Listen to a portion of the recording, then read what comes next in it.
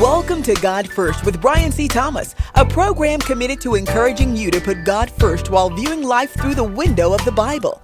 Now, in honor of the one and only true God, the God of Abraham, Isaac, and Jacob, let's join Brian C. Thomas for today's message.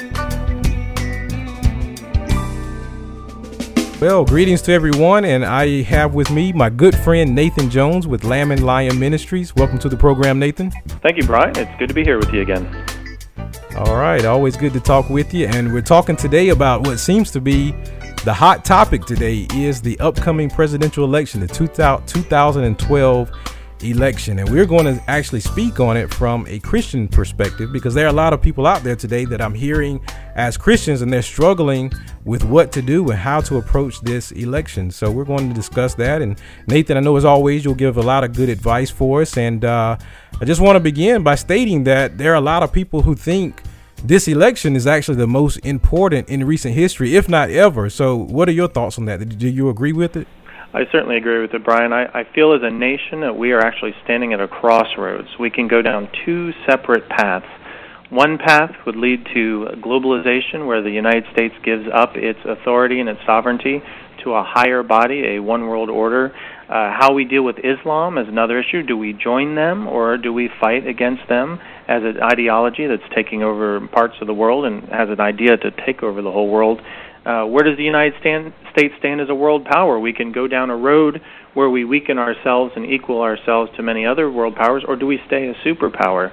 Economically, do we continue to go down the road where we bury ourselves in debt until we go broke, or do we actually do something about it and try to get out of debt and become economically prosperous like we were? And most importantly to me, I think we stand at a crossroads about morality in society. How do we decide what is moral and what isn't? What do we base our decisions about morality on? So I think in all those different areas, the United States is right now got to make those decisions, and this election plays very, very large in that direction that will affect the outcome of how our country will look even 10 years from now. Yeah, I agree with you. And with so much riding on this election, that is why we as Christians, and we'll touch on this more later, but while we definitely need our voice to be heard in this election. Amen, brother.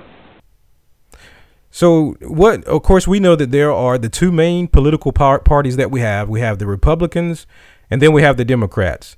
So how do you describe the two approaches from these main parties? Because we know there are some differences there. So in your own words, how do you describe the approaches that each party takes to, I guess, achieving the goals that our nation is looking for? Certainly. Well, historically, the Democrats and the Republicans have been very similar. They both based their morals and their ethics on Judeo-Christian principles. They both were strong proponents of capitalism, and they both believed in equal opportunity for all. The only disagreements that they had were just the best way to achieve those goals.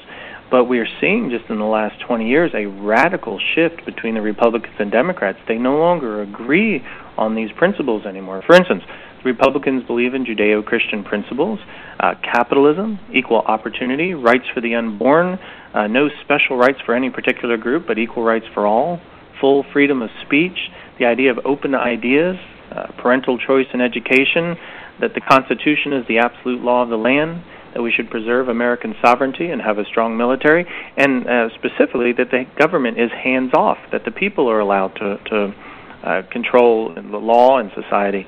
But the Democrats, as a party, have very shifted from that to almost total opposite views on that. They see more of a secular society and removing religion out of the public. They see us moving towards leaving capitalism to more socialist economy as they practice in Europe. Freedom of abortion, there's no rights for the unborn. Giving extra special rights to people in homosexuality. Support of same-sex marriage, which is something new, 4,000 years and plus, and we've never had same-sex marriage, and yet the Democrats are very pushing on legalizing that. Restrictions of freedom of speech, prohibiting the teaching of the creation, censor of all ideas outside of the liberal ideas, making everybody go to public schools and being taught a secularist agenda, specifically that the Constitution is not an absolute, and that we transfer sovereignty of our country from us to a larger entity, a global government, and then give our military into a bigger military like the UN, a very hands-on government approach. So as I could tell you, between these two different ideologies, very different, have a very different view of what the future is for the United States. Yeah, I agree with you. And of course, we know, you and I know, that the Bible does not mention Republicans or Democrats. Some people, that may shock some, because some act as if it does. I say there's some people that have more of an allegiance to their political party than they do to God, it seems. Amen. But God's up there on his throne, wrapped in a big American flag. Exactly.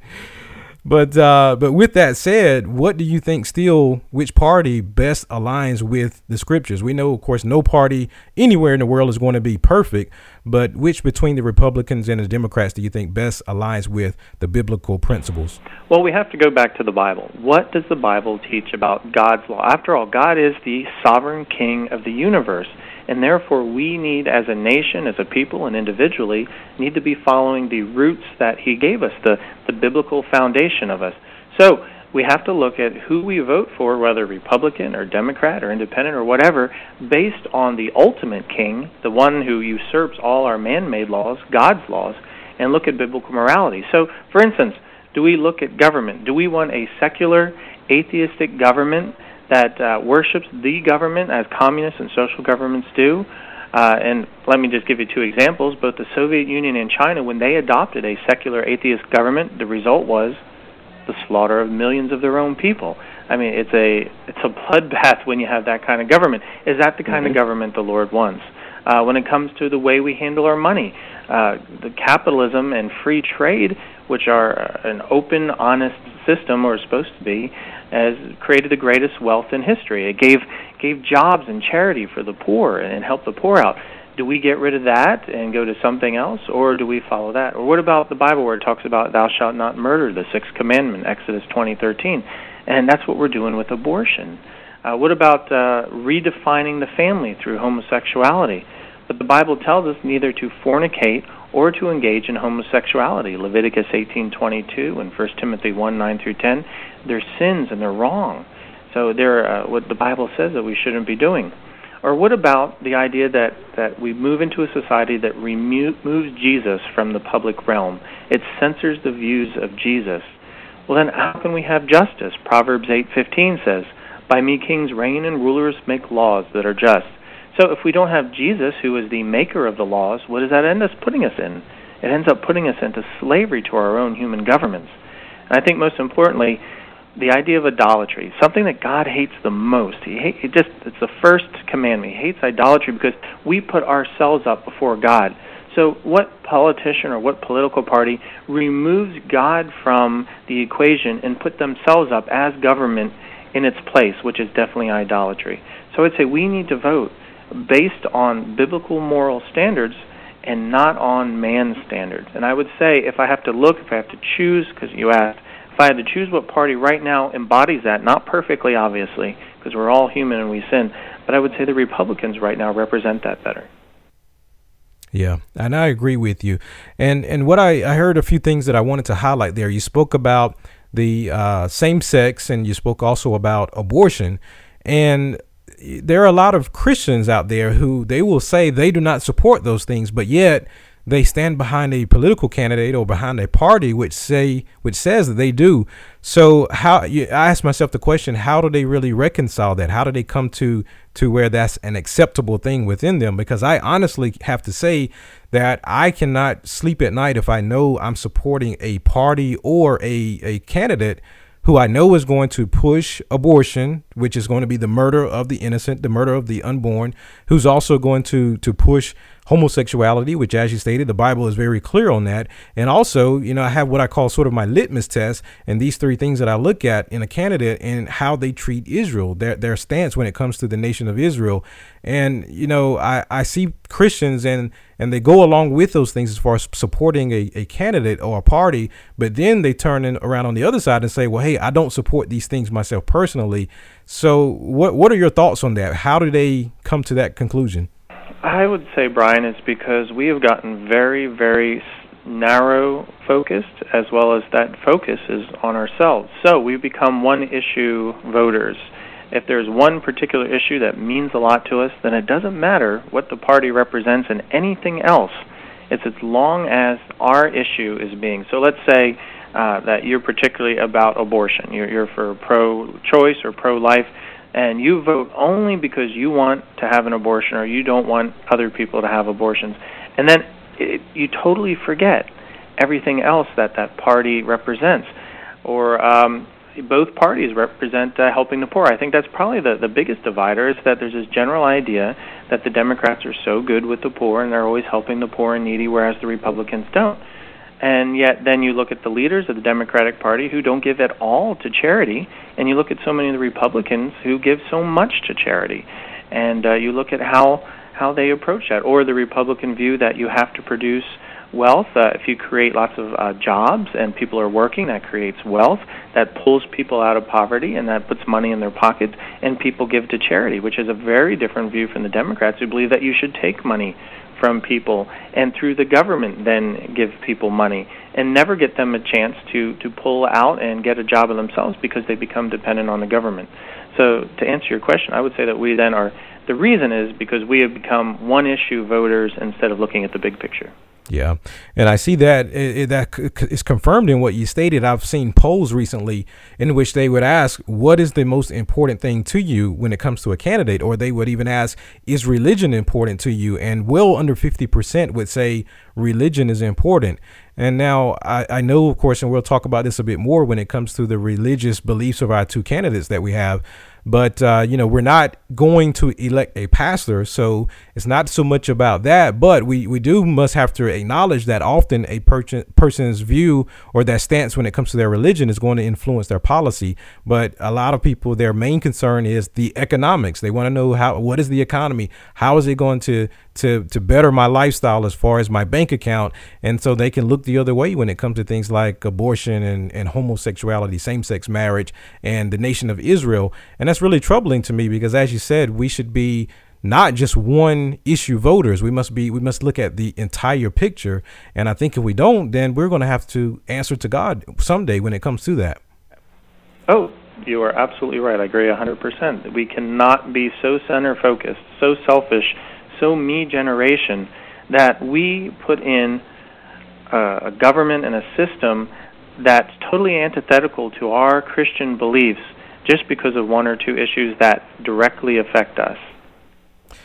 All right. Now, so when we look at our two candidates, we have President Barack Obama, and then we have Mitt Romney. So, of course, we know Obama says he's a Christian. Mitt Romney says he's a Mormon. What do you say to all of the Christians out there who say they will not vote for a Mormon? They say they can't bring themselves to vote for a Mormon. What advice can you give with that? There's a YouTube video I'd recommend everybody go to. It's done by Chuck Norris, the famous karate TV personality, quite the conservative, very involved in politics now. And he has a great video about why we should vote. And he shows some good statistics. He says that in the last election, Barack Obama won by 10 million votes. But it was shown that 30 million Christians did not come out to vote. 30 million Christians gave up their constitutional right to vote that people have suffered and died for because they didn't like John McCain. If there are issues that affect our Christian beliefs, then we need to come out and support them, and we need to get out and vote. Now, like you said, there are a lot of Christians out there who are really struggling between Barack Obama, who many believe is a Muslim. I personally believe he's a humanist. He shows every sign of believing that humanism is the top, comes with a socialistic background. But Mitt Romney is a Mormon. They're saying, well, is Mormon Christianity? The Mormons are pushing real hard lately to say they're Christians when historically they have never associated themselves with Christianity because they believe they're the church. Everybody else is apostate. But Brian, that any group that denies the deity of Jesus, the Trinity, and that salvation comes solely through Jesus is a cult. And that's what the Mormons believe. So the Mormons, therefore, are a cult. It was founded by Joseph Smith, and he elaborated on the Bible in his teachings, which is the Book of Mormon. He said an angel named Moroni gave him new interpretations of the Bible. And Smith, he just didn't heed God's warning in Revelation 22:18-19 that said, don't add anything to the Word of God. Now, there are many Mormons out there I've run into particularly that are very devoted to seeking God. But Joseph Smith, his teachings were not from God. I mean, he lived a very immoral lifestyle. He had many wives. And it just came to that old lie from the Garden of Eden that says, where Satan said that we can be like God. And that's what the Mormons believe, that we could be like God. We become that, and we do good works to get to heaven. And again, that isn't Christian. That's totally antithetical to Christianity. But, and this is the important part, yes, Mitt Romney is part of a cult. Barack Obama, barely Christian, if you want to go by works. It's a difficult choice. I can totally understand why some people are really, really, they'd rather not vote at all. But we got to remember that the office of the president is a political office. It's a total political, secular office. And so we're not voting in, say, head of a church or the Pope or something. It's not a religious position. So what is better? I mean, it wouldn't be excellent to have a God-fearing president who accepted Jesus Christ as Savior, but we just can't expect that we're going to get that in every election. So as Christians, while we're living on this planet, we need to be restrainers of evil on all levels of society. Sure, the world we know from Bible prophecy is eventually going to perish. It's going to go away. Jesus will come back. He'll be the king, and then we'll have a right government again, a perfect government of peace, righteousness, and justice. But in this meantime, we need to work towards being salt and light in the world. And if that means voting in a lesser of two evils, then that's what we got to do, because we are restrainers of the evil in this world. The Lord works as a restraining influence through His church, and that we need to work in helping restrain it. So for me, I have no problem voting for a candidate, even if they're not a Christian, knowing that they will have an opportunity to stem the tide of evil more so than another candidate or another party. Right. And as you mentioned, we have what seems to be a humanist as one candidate, and then we have a Mormon. And so we're going to take a break here, but when we come back, I want to have you address what that could mean as far as in the eyes of God and what it can mean to our nation. So we'll take a short break here, and then we'll come back. You are listening to Brian C. Thomas on the God First program. Stay tuned. You are listening to Brian C. Thomas on God First. For more of Brian's teachings, please visit godfirst.org to browse our extensive library of material. There you will find devotionals, blogs, articles, and audio messages available as MP3 downloads on various topics such as salvation, Bible prophecy, marriage, and the significance of blessing Israel, just to name a few. You can also sign up for our monthly newsletter and visit our web store. So please visit us at godfirst.org. Now, let's return to the conclusion of today's message. Welcome back to the program. I am Brian C. Thomas, the host of God First, and I have with me today Nathan Jones, and we are discussing the Christian approach to the 2012 election. And before the break, Nathan, we talked about the fact that we have a Mormon as a candidate, and then we have what seems to be a humanist who claims Christianity. So I think it's very obvious to us that we do not have a true Christian as a candidate for presidency. So could this be a sign from God as far as a judgment upon our nation, being that we really don't have a true Christian candidate? Absolutely. If any example, God set up Israel as an example. We can look to Israel in the Old Testament and the New and see that God, how He operates, has never changed. When people in the nation of Israel got evil, God gave them an evil king, and the evil king would punish his own people with injustice and high taxes and basically enslave them and ruin the country. But when people were good, when they followed God and listened to the prophets and the teachers, then God would grant them a good king, and He would grow the nation, and there'd be justice and prosperity. And time again, Israel's filled with examples.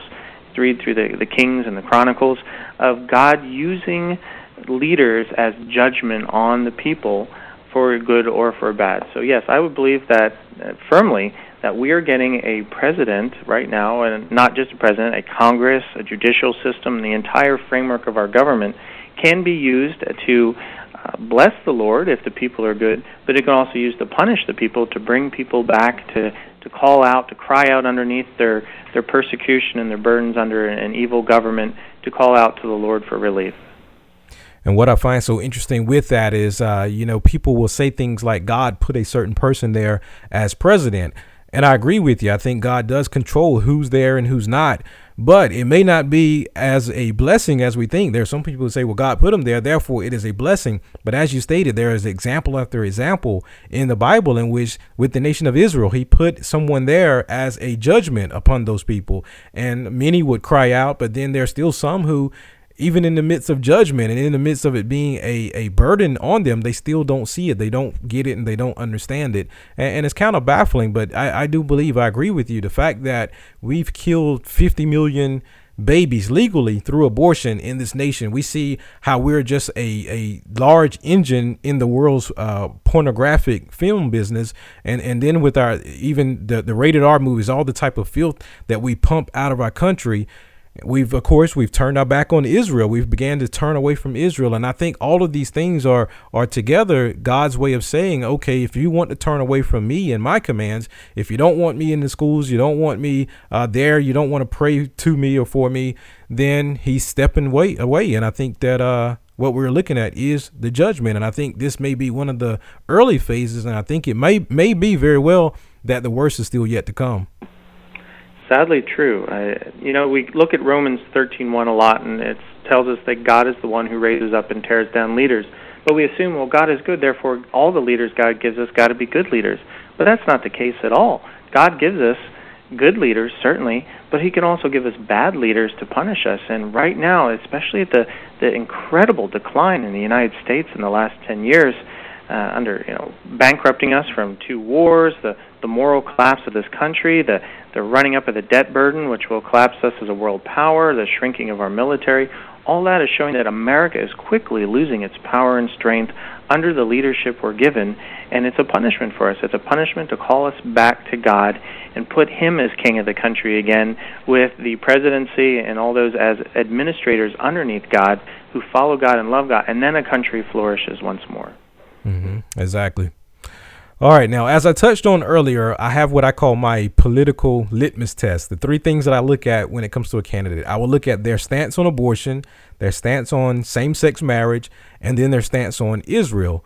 So can we do a quick comparison between Barack Obama, who's the one who claims to be a Christian, and Mitt Romney, who's the one who has acknowledged that he's a Mormon? Where do they stand on these 3 issues? Well, all you have to do is go to their websites. You can go to Democrats.org, which is the Democrats' official party platform website. You go to GOP.com, that's the Republican Party platform, and you can read up on both of what both parties believe. I mean, they state very clearly. I can quote for you exactly on Democrats.org. I got that up here. On abortion, the Democratic Party strongly and unequivocally supports Roe v. Wade and a woman's right to make decisions regarding her pregnancy, including a safe and legal abortion regardless of ability to pay. Then you go to the GOPs. We support Human Life Amendment to the Constitution that endorses legislation to make clear that the 14th Amendment's protections apply to unborn children. Republican leadership has led the effort to prohibit the barbaric practices of partial birth abortion, and we salute those who provide them with counseling and adoption alternatives. So those are the 2 platforms right there. Supporting abortion, Democrats; against abortion, Republicans. And we go to same-sex marriage, homosexuality, which God in the Bible calls an abomination. This is what the Democratic platform, right out of their platform, says. We support marriage equality and support the movement to secure equal treatment under law for same-sex couples. The administration said that the word family in immigration includes LGBT relationships. On GOP.com, their platform says, we affirm our support for a constitutional amendment defining marriage as the union of one man and one woman. And then, Brian, you said your third one was Israel. This one there's been a lot of contention on because the Democrats have recently added this to their platform, but this is what the Democratic platform says now about Israel. President Obama and the Democratic Party maintain an unshakable commitment to Israel's security. President Obama and the Democratic Party seek peace between Israel and the Palestinians, a just and lasting Israeli-Palestinian accord producing 2 states for 2 people. Jerusalem is and will remain the capital of Israel. That sounds good. Republicans say pretty much the same thing. The security of Israel is in the vital national security interest of the United States. Our alliance is based not on shared interests, but on shared values. We support Israel's right to exist as a Jewish state with secure, defensible borders, and we envision 2 democratic states, Israel with Jerusalem as its capital, and Palestine living in peace and security. So here the Democrats and the Republicans have almost identical statements. They believe that the Israelis should give up their land to the Palestinians and create a 2-state solution, which I think anybody who can look at a map would know that would put Israel totally defenseless against very hostile neighbors. So when it comes to Israel, the litmus test, I would say both parties failed on that one. Yeah. And, when it comes to the abortion issue, I speak on that a lot because, we've killed, again, 50 million babies. And I saw just recently a study that said if it were not for abortions, we would have about 70 million more people in our nation right now currently. And I think about how much better the economy would be. You just look at the natural result of sin in that our economy is struggling. It's not just here in the U.S., all around the world. Think about the millions of people that would be working and providing taxes and all these things, and they would be contributing to the economy. So just that in itself is a judgment that comes from sin. And and even myself, I'm very passionate about it because my mother actually shared with me that when she was carrying me, the doctor actually encouraged her or gave her the advice to abort me. He said that if she had not, I would be born either deformed or retarded. And, she said, well, she never considered it. And of course, she puts her faith and trust in God. And now here I am. I'm one who's ministering and spreading the gospel. And I think how many people have we killed through abortion that could be out now proclaiming the word of God as well? And so it's just a really troubling thing for me. And then when it comes to the same-sex marriage rights, I heard someone say also that if God does not judge our nation for what we're doing, then he's going to have to issue an apology to Sodom and Gomorrah. And I think that's something that really should be a wake-up call to a lot of people in our nation. Amen, brother. Hey, my youngest son was born retarded, mentally retarded. Zachary is autistic severely, and we didn't know that at the time because you don't find out till about a year and a half, 2 years old that your child's autistic. But if a doctor had said to me, well, your son's going to be autistic and the rest of life you're going to have to take care of him, would I have aborted him? Well, no, it just wouldn't occur to me because God values life and humanity. It's interesting. We look short-term, I can totally understand if, say, a young girl has gotten pregnant out of wedlock and her boyfriend, they're scared and they don't know what to do and they choose an abortion, so they make a quick short-term decision. But when you look at long-term about what abortion does, not just to the millions of lives that are killed, obviously, and all the guilt that the women have to live with, but look at the statistics. In France right now, there is a huge influx of Muslims coming in their country. In France, because they abort so many of their children, that each family has one child per family. And when the Muslims come in the country, they don't abort. They have 8 children per family. Do you know by the year 2050, there will be less native French people than the influx of immigrants coming in? They're breeding themselves out. Every nation in Europe, in America, we're only maintaining the status quo because of the large Latino influx, are breeding themselves out. So countries and peoples that adopt abortion as just a regular thing will eventually breed themselves out of existence. Very interesting, but it's so sad that you and I can see that, but there are so many who do not. Just the level of discernment is just out the window. But of course, that's what happens when you turn away from God. The discernment goes away as well. And, we saw recently something that I'll be honest, I never imagined seeing in my lifetime in our nation. And as far as turning away from God, in which we saw at the Democratic Convention, they actually removed God and Jerusalem from their platform. And then we all witnessed what happened. They went back to put it in because of the backlash that they received from the public. And there were people actually shaking their fists at the idea of putting God back into their platform. That's just something that I never imagined seeing in my lifetime. But yet we saw that played out just a few weeks ago. What are your thoughts on this? It just made a mockery of the whole voting system of the Democratic Convention. I mean, clearly they had removed God and Jerusalem from their party platform. And when it came to a verbal vote, the mayor of San Antonio here from Texas was a moderator, and you have to get a 2/3 call vote to be able to put it back in. He didn't get it. 3 times running, only 50% of the people yayed about putting God and Jerusalem back in. The other 50% booed his, emphatically, like you said, shaking their fists. He was up there, he didn't know what to do. So this woman comes up next to him, she points, read the teleprompter, and the teleprompter was a message from Obama that says, you will vote this in, and that's what he did. He voted it in. And so they put God and Jerusalem, and I read one of their statements that they added back in recently. Well, if half the party wants to remove God out of their foundations and God's work through Jerusalem, especially his eternal work through Jerusalem out there, what does that say about the party? Exactly. And of course, we're not here to promote a particular political party. We're basically here to say, vote based on the principles of God. But we have to look at the fact that one party versus another, we have to look at where they stand when it comes to the principles of God. So, in light of the Democrat Party, we see they have such a liberal stance on so many things. They actually did vote to take God out. We see their liberal stance when it comes to abortion and just so many other things. And this is a testy, touchy question, but can a person be a true Christian and yet support the Democrat Party? How can anyone support any political entity which removes God from his position of authority, that removes the Bible as our foundational moral principle, the Constitution as our ultimate protector of rights, that removes freedom as a way of life and replaces our national sovereignty with the global government in rebellion against God, that wants to enslave its own population, its own poor, to government handouts, and puts over 50 million of our children to death, and they end up calling what God calls good evil and evil good? How could any Christian who loves Jesus Christ and accepts him as Savior support any organization, affiliation, political party, or candidate that supports all that? I just can't see how any Christian could. Yeah, and I was actually having a conversation with a person on Facebook recently, shortly after they had this vote here with removing God.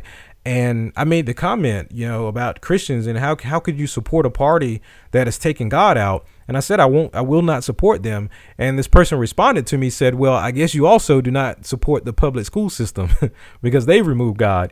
And I thought to myself, you got to come up with something better than that if you want to try to defend it. But the thing is, there is no defense. If God is removed, there is no win. It's just no way possible. You can't take God out of anything and expect it to be successful. And I just would like for so many people to really open their eyes and wake up. And I think there are a lot who deep down inside, they do know it, but they just don't want to accept the fact or face the truth. They want to go along with tradition or stereotypes, whatever it is. They made an allegiance to, whether it maybe is their race or their political party. They have more of an allegiance to those things than they do to God. And that's just a really troubling thing for me when I look at people who say they're Christians and I see that happening. It's like a sports team, Take the Cowboys, for instance. Not doing so hot. But you know what? We here in Texas, we love the Cowboys. We'll support them no matter what, no matter how many times they fumble and make mistakes and all that. It's our home team. We're gonna support and vote them. And I think people take politics like that. This party is my home team. I'm going to agree with it no matter what they do because I'm showing allegiance and loyalty. But what do they represent? A sports team? It might represent fair play or not. It's unimportant. But when you talk about the morality of God, whether we follow that or not, then it becomes ultimately important where our loyalty lies. Does our loyalty lie to our favorite sport team, our favorite candidate, our favorite party, or does our loyalty lie to God, the creator of the universe, the one who saved us and gave us that moral law? That's the question that every Christian needs to ask. Yeah, amen. And I'll just say this as well, probably not the best analogy, but you and I, we're both married men and we support our wives, of course, but we don't agree on every single thing. There's no married couple, I would think, that has ever agreed 100% on every single thing. And you sometimes have to voice that. And so what I would at least say to people out there, at least if you're going to stay with a party that is going against God, at least be willing to stand up and speak out against the things that they are doing and saying that is going against God. Don't just go along with it simply because, as you stated, it's your favorite team. Don't take that approach. At least be willing to say, hey, we need to change this or else we're going to be on the wrong side of God's favor. Amen. Absolutely right. All right. So have a couple more things to talk on here just before we wrap things up. Depending on the outcome of this election, how do you foresee? I want you to sort of put on your prophecy hat for a minute here. How do you see, or where do you see our nation going from here? The election, as vitally important as it is a representation of a more fundamental issue, and that's the morality of our nation. This election is about it's a test of where we're at morally. And unfortunately, if we fail this, it doesn't matter what candidate gets in, if we continue to slip into the immoral abyss that we have been going so rapidly, then we'll be just like 2 Chronicles 36:15 through 17, which read, And the Lord, the God of their fathers, sent word to them again and again by his messengers, because he had compassion on his people and on his dwelling place. But they continually mocked the messengers of God, despised his words, and scoffed at his prophets, until the wrath of the Lord arose against his people, until there was no remedy. Therefore he brought up against them the kings of the Chaldeans, who slew their young men with the sword in the house of their sanctuary, had no compassion on young man or virgin, old man or infirm. He gave them all into his hands. If we as a nation continue to slip morally out of God's law, then he will have no use for us as an avenue of his grace upon the world, sending out missionaries, sending out help, being a stabilizer with our military throughout the planet. He will take that away from us, and we will become a third world nation totally destroyed by infighting, by being taken over, by ideology, and possibly even civil war. So we have to look at the Bible and see that God wants us to focus on morality. If we are as Christians, we need to be focused on that and getting people to know Jesus as their Savior, because you're not going to change a country by an election. You're going to change a country by the people in it and by their hearts. Amen. Amen. So to wrap up this whole discussion, to bring it all back together, how should the Christian approach the election? We, of course, already touched on many points, but there are a lot who say they're going to stay home. They say they just can't bring themselves to vote for either of these candidates. So how should a Christian approach this election? I mean, should they stay home, or should they go and write in someone? What do you say? Well, as Christians, while we're living on this planet, we've been tasked to. We are the restrainer of evil in all levels of society. Now, we know this world's going to perish. If you study the Bible, you study Bible prophecy, it says the United States is going to eventually join the coming global government. It will happen one day. The Bible says the global government will be controlled by a figure called the Antichrist, who will wage war against the planet and try to destroy Israel. It's inevitable. It's going to happen. But while we're still here, why we Christians are on this earth waiting for the rapture of the church, we've got to fulfill our purpose in life. Ephesians 2:10 tells us that this is why we were created and this is what we were meant to do. It reads, "For we are God's workmanship, created in Christ Jesus to do good works, which God prepared in advance for us to do." So while we were here, we need to be that salt and light in the earth. We need to get out there and restrain evil. Whether we restrain evil by helping our neighbor, by sharing the gospel, by going out and voting on the candidate that will try to restrain evil as much as possible, the congressman, the senator, whoever, we need to be out there and be restrainers of evil. And that's how the Christians, I believe, should approach this election. Not by party affiliation or what they can get personally for themselves, but by doing God's work all the way up until Jesus Christ returns. And if I can add this quote, I just read this today and it really hit me. It was by a Russian. He wrote this 4 years ago. It's Stanislav Mishishny. He wrote this for Pravda. He wrote this: "The proud American will go down into a slavery without a fight, beating his chest and proclaiming to the world how free he really is. The world will only snicker." What if, I mean, that just touched me. What if we spend all our time proclaiming how free we are, but in our immorality give ourselves over to an oppressive government, an oppressive system that takes our freedom away and puts us in slavery to our own immorality? And if the Russians, who endured 70 years of living under a totalitarian communist regime, see us going in there, we should take heed and listen to them. Yeah, amen. I agree with you 100%, Nathan.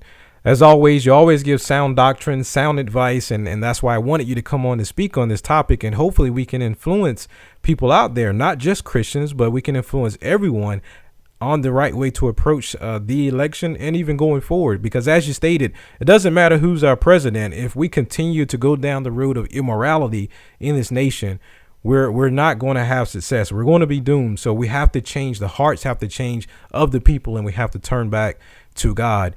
And if anyone just wants to know what is going to happen, well, as you touched on, all we have to do is turn to our Bible, look at the nation of Israel, go to the Old Testament and look at what happened, how they went through cycle after cycle of turning away from God, judgment of God coming, repentance, and you just saw that cycle going over and over and over. And we're calling out for a time of repentance in this nation.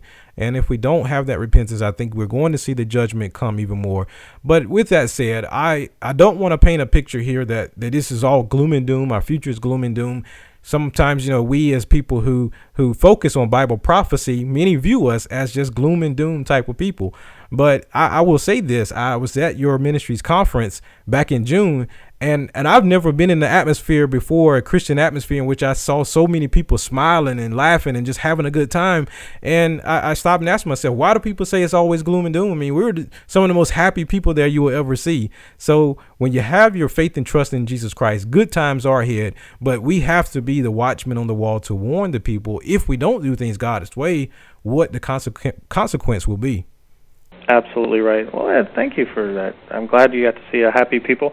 Bible prophecy is tough because we are like the darkest hour right now. We are at a point in history where it's all coming down, where Satan's going to have his one big last push to take over the world, and the world's going to burn through it. The tribulation, that 7-year wrath of God that's coming on this planet, is coming soon. And so we can get really focused on that because that's the near.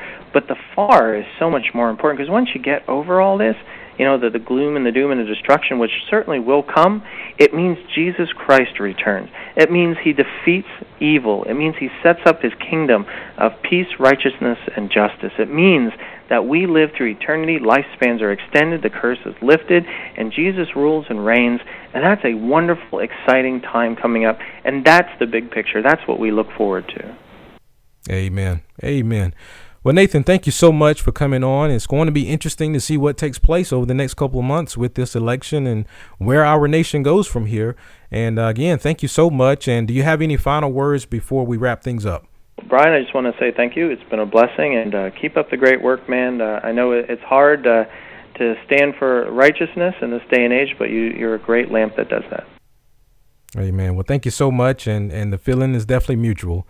And to our listeners, just keep looking to our Lord. He told us, for those who endure until the end, there are great things waiting. So, yeah, things may look like it's coming apart at the seams here.